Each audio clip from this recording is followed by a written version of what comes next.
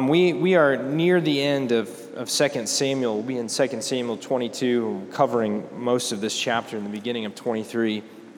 I wanted to bring this book up here and show it to you. This is one of the books I've used this whole series. I used other commentaries, but this is a book called A Son to Me, an exposition of 1 and 2 Samuel by a man named Peter Leithart.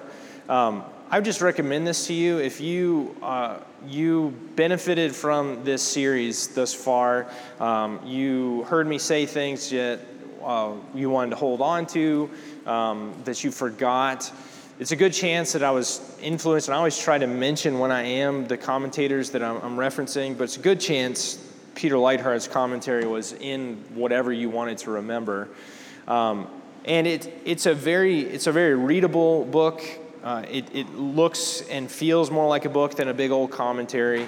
I don't think any commentator, including myself, is perfect. So I'm not saying here is the unerring revelation of God to you. You can read this. But I do think he's really brilliant and reads Scripture in a really helpful way. So that's called A Son to Me by Peter Leithart, Leithart. And you can check that out on your own. You can also come and grab this out of my hands for a few minutes if you wanted to.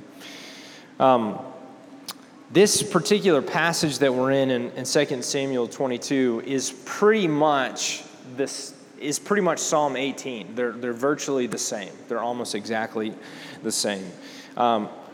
And Psalm 18 will more likely identify itself as coming from earlier in David's life when he is not king yet and he's fleeing from Saul. So it's interesting that then the person who assembled 1 and 2 Samuel would put this song at the end of David's life like this, out of the context of which he wrote it in all likelihood. But there are some important things that it is saying here that very much connects with all of the themes of David's life that we've seen thus far. The chapter is 51 verses long. We're not going to go through all 51 verses. I'm going to read the first 20 and skip ahead toward the end, and we'll come back and forth a little bit. So this is starting at 2 Samuel 22:1. And David spoke to the Lord the words of this song on the day when the Lord delivered him from the hand of all of his enemies and from the hand of Saul. He said, "The Lord is my rock and my fortress and my deliverer, my God, my rock, in whom I take refuge, my shield and the horn of my salvation, my stronghold and my refuge, my Savior. You save me from violence. I call upon the Lord who is worthy to be praised, and I am saved from my enemies. For the waves of death encompassed me, the torrents of destruction assailed me, the cords of Sheol entangled me, the snares of death confronted me. In my distress I called upon the Lord, to my God I called. From his temple he heard my voice, and my cry came to his ears. Then the earth reeled and rocked, the foundations of the heavens trembled and quaked because he was angry. Smoke went up from his nostrils and devouring fire from his full mouth. Glowing coals flamed forth from him. He bowed the heavens and came down. Thick darkness was under his feet. He rode on a cherub and flew. He was seen on the wings of the wind. He made darkness around him his canopy, thick clouds, a gathering of water. Out of the brightness before him, coals of the fire flamed forth. The Lord thundered from heaven, and the Most High uttered his voice. And he sent out arrows and scattered them, lightning and routed them. Then the channels of the sea were seen, the foundations of the world were laid bare at the rebuke of the Lord, the blast of the breath of his nostrils. He sent from on high, he took me, he drew me out of many waters, he rescued me from my strong enemy, from those who hated me, for they were too mighty for me. They confronted me in the day of my calamity, but the Lord was my support. He brought me out into a broad place. He rescued me because he delighted in me. I'll skip ahead into 32. Who is God but the Lord, and who is a rock except our God? This God is my strong refuge, and he has made my way blameless. He has made my feet like the feet of a deer. He has set me secure on the heights. He trains my hands for war so that my arms can bend a bow of bronze. You've given me the shield of your salvation, and your gentleness made me great. You gave a wide place for my steps under me, and my feet did not slip. And then we'll read the first few verses of chapter 23. Now these are the last words of David, the oracle of David, the son of Jesse, the oracle of the man who is raised on high, the anointed of the God of Jacob, the sweet psalmist of Israel. The Spirit of the Lord speaks by me. His word is on my tongue. The God of Israel has spoken. The Rock of Israel has said to me, when one rules justly over men, ruling in the fear of God, he dawns on them like the morning light, like the sun shining forth on a cloudless morning, like rain that makes grass to sprout from the earth. For does not my house stand so with God? For he has made with me an everlasting covenant, ordered in all things and secure. For will he not cause to prosper all my help and desire? For worthless men are all like thorns that are thrown away, for they cannot be taken with the hand. But the man who touches them arms himself with iron and the shaft of a spear, and they are utterly consumed with fire.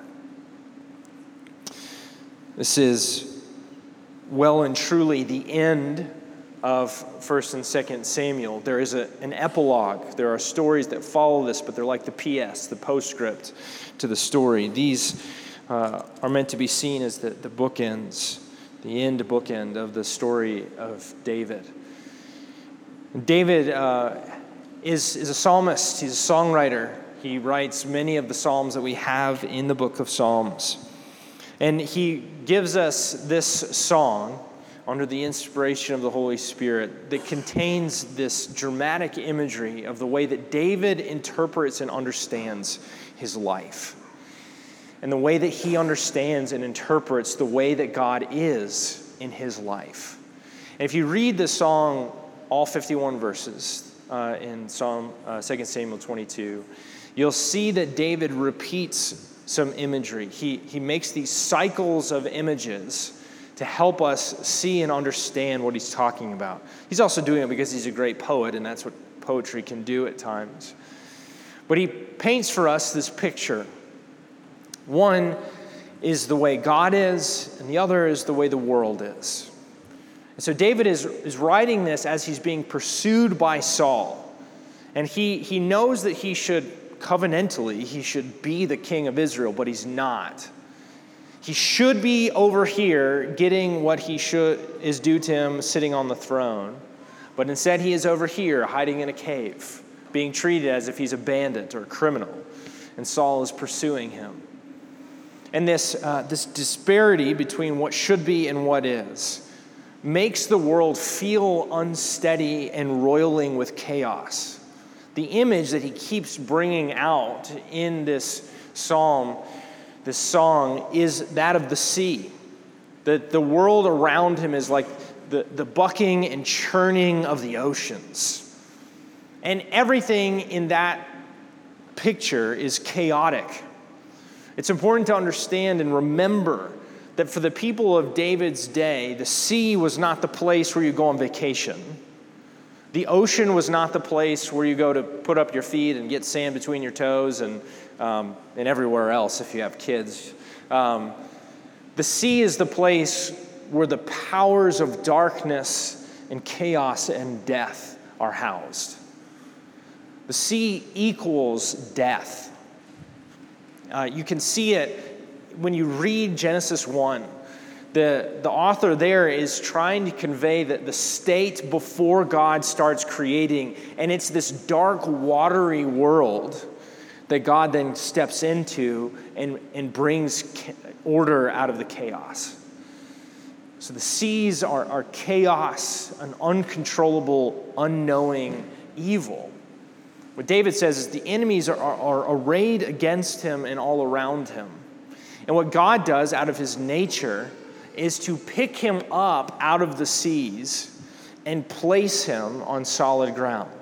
So the imagery that he will ascribe to God again and again in this repeated cycle is that God is a rock, he is a refuge, he is his salvation.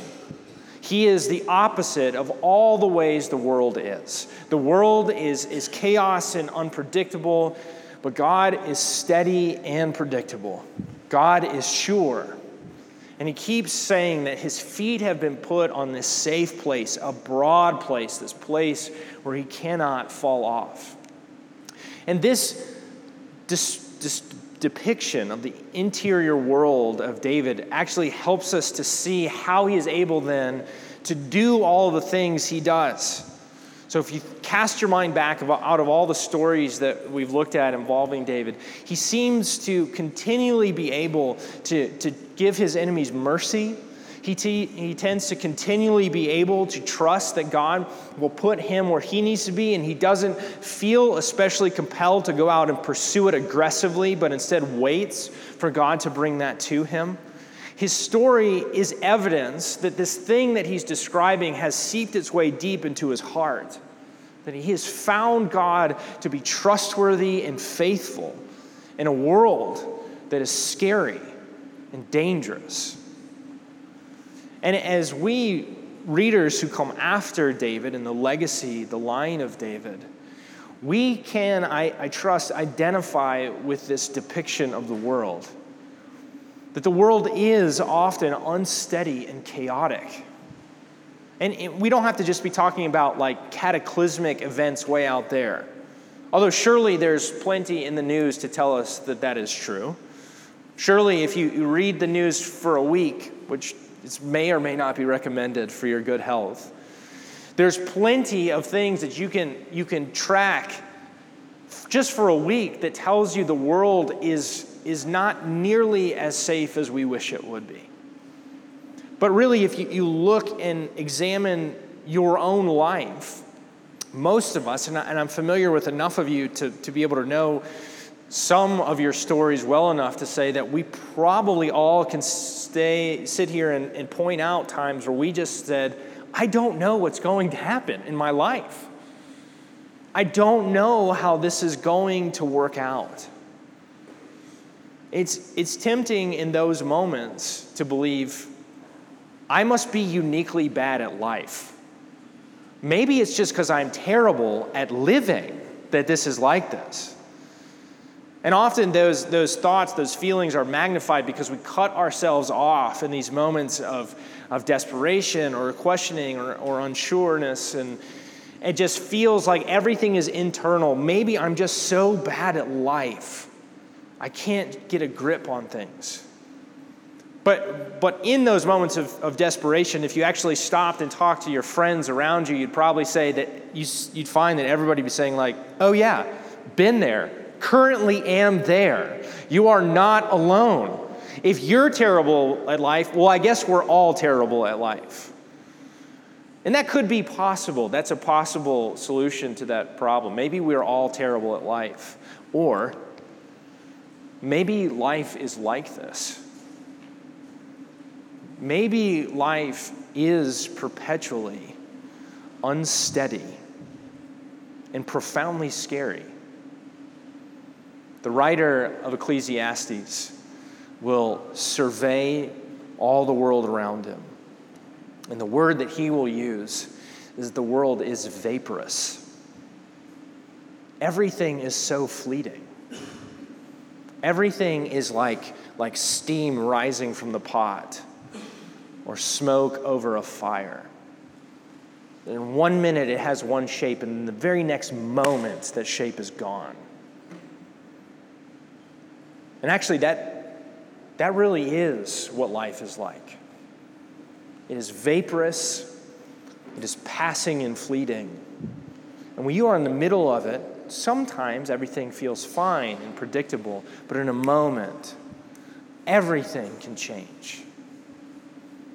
For David, he is writing this song as a madman is chasing him down, and he does not know how he will survive this and do what God has said he will do.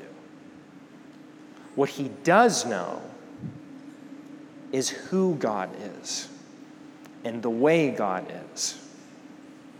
Now, when I am in the middle of these seasons of life where everything is vaporous and I am trying to get a grip on things, what I really want to know is, how is this going to work out?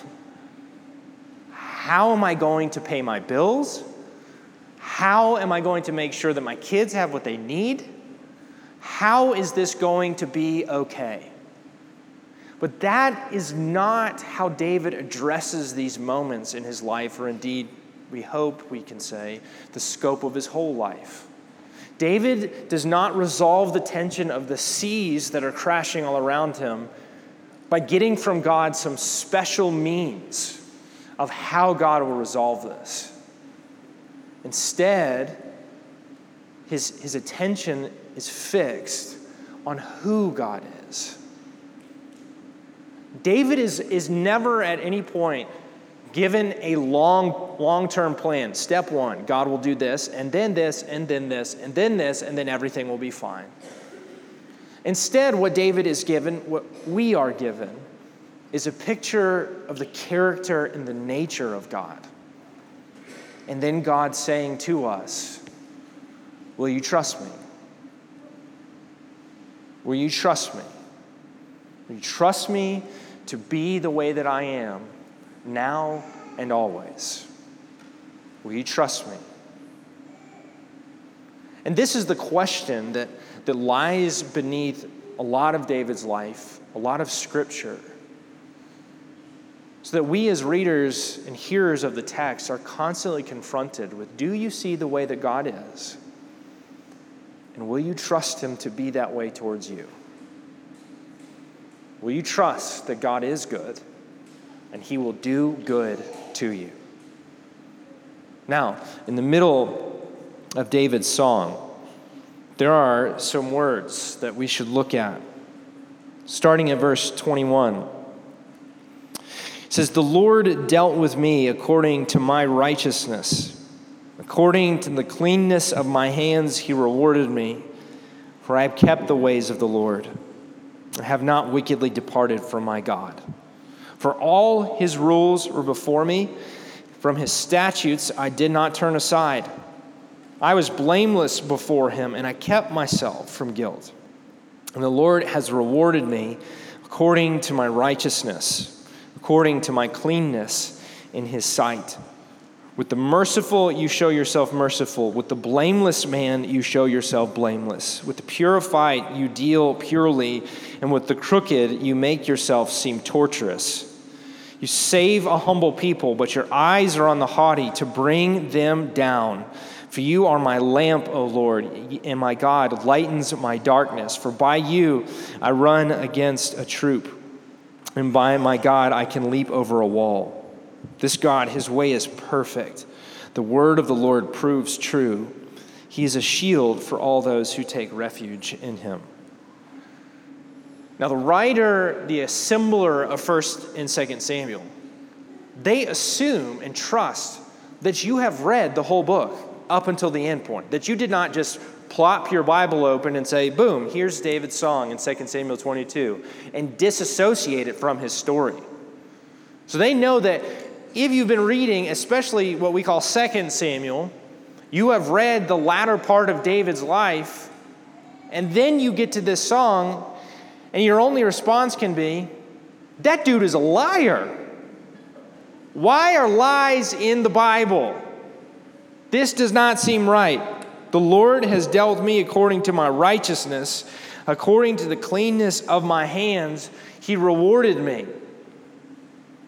David was not allowed to build the temple.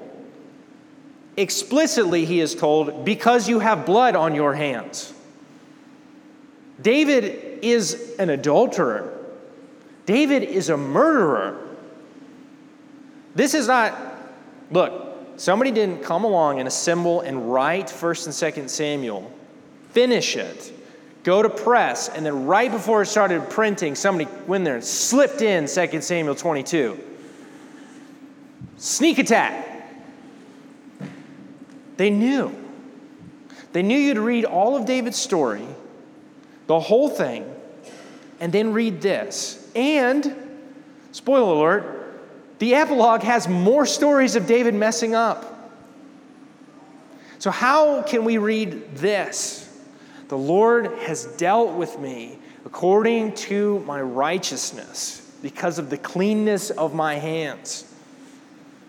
How? Look, there's a couple of ways of reading this, and I think they're important. First, I think we need to hear these words as I think that David would mean them. Because David is no dummy either.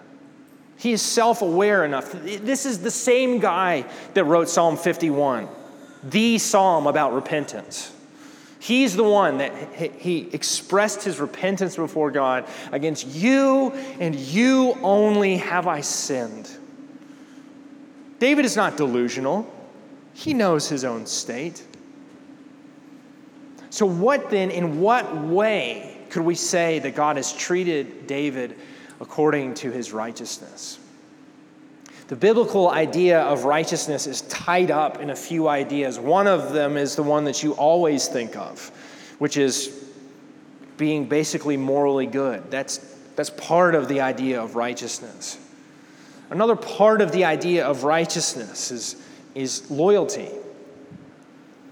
God often describes himself and his righteousness on the basis of his loyalty to his word. And so I think that David intends for us to read this, viewing him in a covenantal context. See, David was, in 2 Samuel 7, when God made a covenant with him, David was already an imperfect and often immoral person. He already had many wives at that point. He hadn't killed anyone. Well, he hadn't murdered anyone yet.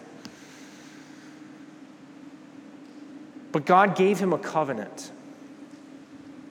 in that moment already in his own insufficiency. The terms of that covenant were only this: that David would hear who God was and trust him. In that sense, David has maintained the covenant.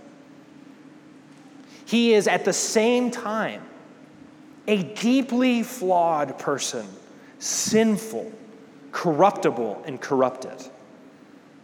And still, somehow, the covenant recipient who trusts God to faithfully uphold his covenant. And therefore, David is somehow, miraculously, in good covenant standing with God. So two things can be true at the same time. David is deeply flawed. He is a murderer. He is an adulterer. And because he trusts God to be who God is, he is somehow still righteous in the eyes of the covenant. That's what David is saying, is that God has been who he said he would be, and I've done what I said I would do. I would trust him. I would trust him.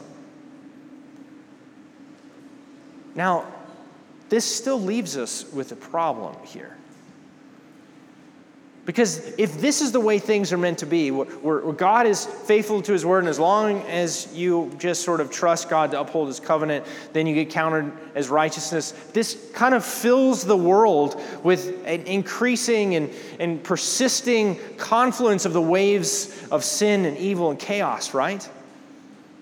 Because then everything is still unpredictable. Everything is still awash with the power of evil. So yeah, God might be who he said he was, but the world still seems to be not quite right by any stretch of the imagination. If the ones who are counted righteous, the ones who are the righteous ones, are the ones who are also perpetually murderers and adulterers, well then, what is really the point? And it seems like the story of God's working in the world is that the world ultimately would not be that way. That the seas would not overcome the land, that the world would be set upon the firm foundations of God's character, that the flourishing that comes with being rooted in God's character would spread over all the earth. And yet, here we have this son of the waves saying his feet are planted on the rocks. How and why can this possibly be correct? David's final words in 2 Samuel 23 are a prophecy. He says that the Spirit comes upon him and he opens his lips as not just a psalmist but an oracle. And we know that these are not the literal final words of David. These are like the official last words of David. This is the thing, his last statement to Israel. What he describes then is this future orientation, this future look down the corridors of time. The God of Israel has spoken. The rock of Israel has said to me, when one rules justly over men, ruling in the fear of God, he dawns on them like the morning light, like the sun shining forth on a cloudless morning, like rain that makes grass to sprout from the earth. When one rules justly in the fear of God, the rock of Israel, it will be as if the sun comes out on a cloudy day, and the water is brought not to destroy, but to bring fruitful life everywhere. There is an unsettledness in David's story, in David's song, in all of the story of Scripture up to this point. You can't miss it. If you read the Old Testament and you look at just the most important people, the three most important people, Abraham, Moses, and David, they are, all of them, stories of mixed success and failure. And the Bible will go out of its way to help you see how deeply flawed these people are. You can see that the chaos of the waves is not just out there in the world, but it is in their unsteady and unpredictable hearts. The Old Testament is fraught with this tension of, is this the way the world was meant to be? And David, as he is lying on his deathbed, is able to look past everyone who is present, to see into the future, and to see how this covenant-keeping God might be faithful to his family and to the word that he has spoken over all creation. David's able to see from a distance his great-great-great-great-great-grandson, Jesus. And David can't see everything there in full clarity, but what he can see is this one who will rule justly, who will himself be like the God of Israel because he is the God of Israel, who is himself just and secure in his character. And his rule and reign will begin to address the chaos and confusion and collision of the world, and will instead perpetuate and propagate the security that comes from being close to God. It was not meant to be that the people of God would always be such a mixed bag. There was no glimpse of a way forward for us. We had no understanding of how we would not always be this way. But when Jesus comes to be the king who rules and reigns, he does not just exit the scene and just say, "Get it together, guys. Be better." What instead he says is that the character of the faithful God, his own Spirit, will come to live inside of you. So that, yes, you and I still very much are mixed characters. But God does not abandon his people all to themselves that they might figure it out by themselves, but instead gives his people a down payment by his own life and presence to say that it will not always be this way. The Rock of Israel comes to be the King of Israel, to rule and reign in the world and deliver us out of the waters. You know, a lot of the imagery that David uses in this song explicitly and intentionally plays on Israel's exodus. They are chased by the enemies of Israel right into the face of chaos, and God splits the waters and leads them through and brings them to his mountain. And this is what the story of Scripture will come back around to, is that you too are pursued by all the chaos that you feel, just the way that life is and the chaos that flows out of your own heart. You too are fleeing these armies of terror and evil and wickedness. And God does intend to rescue you. The way that he intends to rescue you is to bring you through the waters of death, through which he himself has shown the way. When Jesus dies on the cross, it is to enter into the very heart of the darkness and the chaos that we have been fleeing all of our lives. And he exits out the grave to show us the way through this terrible Red Sea. David's prophecy says, "Does not my house stand so with God? For he has made with me an everlasting covenant, ordered in all things and secure. For he will not cause to prosper, will he not cause to prosper all my help and my desire? But worthless men are like thorns that are thrown away. But they cannot be taken with the hand, but the man who touches them arms himself with iron and the shaft of a spear, and they are utterly consumed with fire." This figure here of the man who arms himself,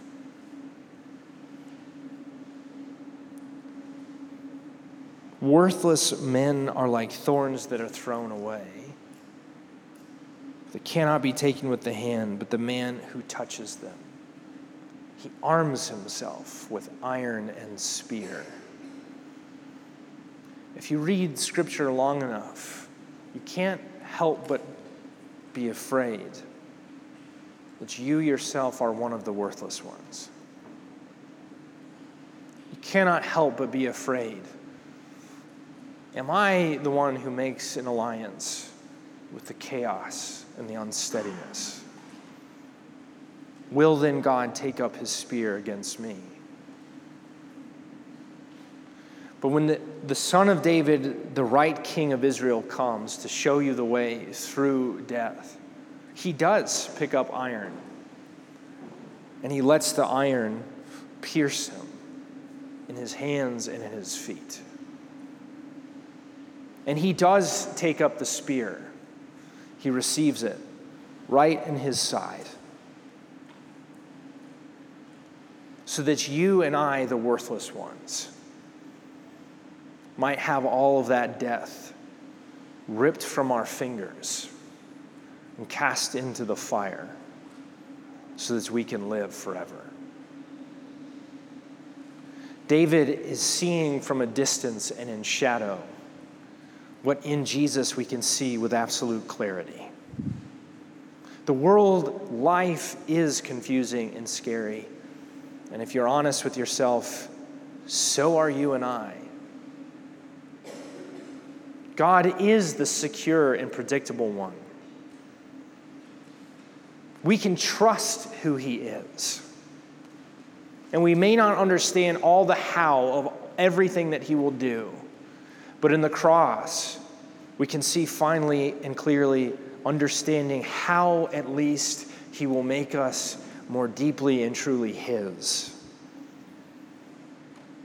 He will win us and rescue us, turning aside the powers of the waters. If you are here this morning, you are presented with this person, this descendant of David, this one who is stretched out before you.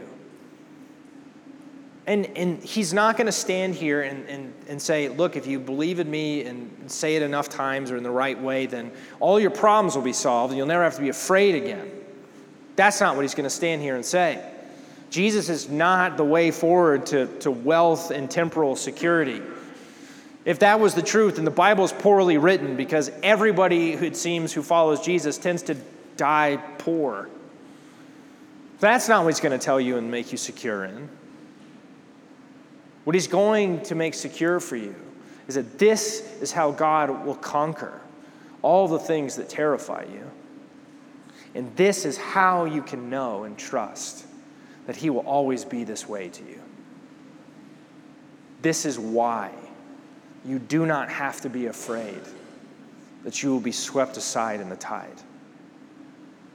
If you're here this morning and you feel like you've been dragged out to sea by the circumstances of your life, by the sin in your heart, and you don't understand why the way the world is, you don't understand why the way you are, you have been racked and overcome by all of that darkness. The Rock of Israel has not changed. And he wants to pluck you out of the waters and set you on solid ground with him. You cannot be worse than David. You cannot be more of a murderer and an adulterer than David. And if David is able to sing this song even at the end of his life, then no matter where you are in your life, this song can be your song as well.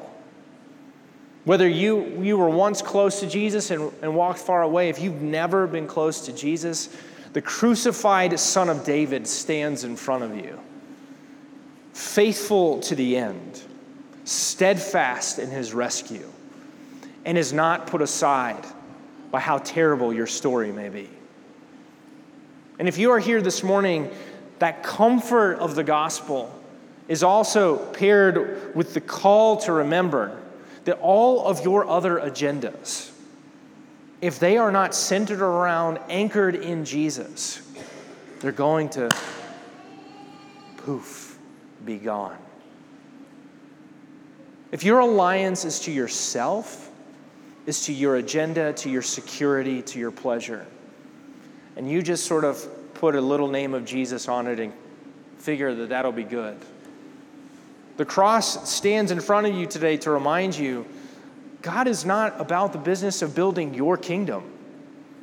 It is very likely that whatever other thing that you've put your hope in, it will be pulled out to sea oh so quickly.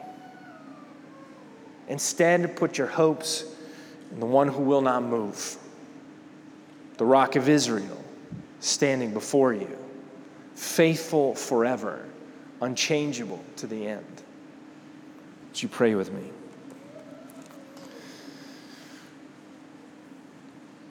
Lord Jesus, we are grateful that we are able to pray Psalm 18, that we are able to pray 2 Samuel 22, and trust that as you are treating us according to the faithfulness, the righteousness of Jesus, that is according to the cleanness of the covenant keeper, covenant maker, that we will be treated.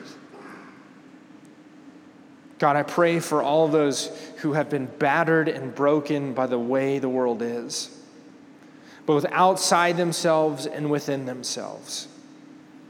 Father, I pray that they will see you standing in front of them, beckoning them to come be seated in broad places, safe places with you. Father, I pray that you will help them to leave aside all of the things they've given themselves over to. They will stick out their hand to be rescued from all the things that have come upon them. And Father, I pray for all of us who are here and we are so tempted to give ourselves over to the agendas of this world.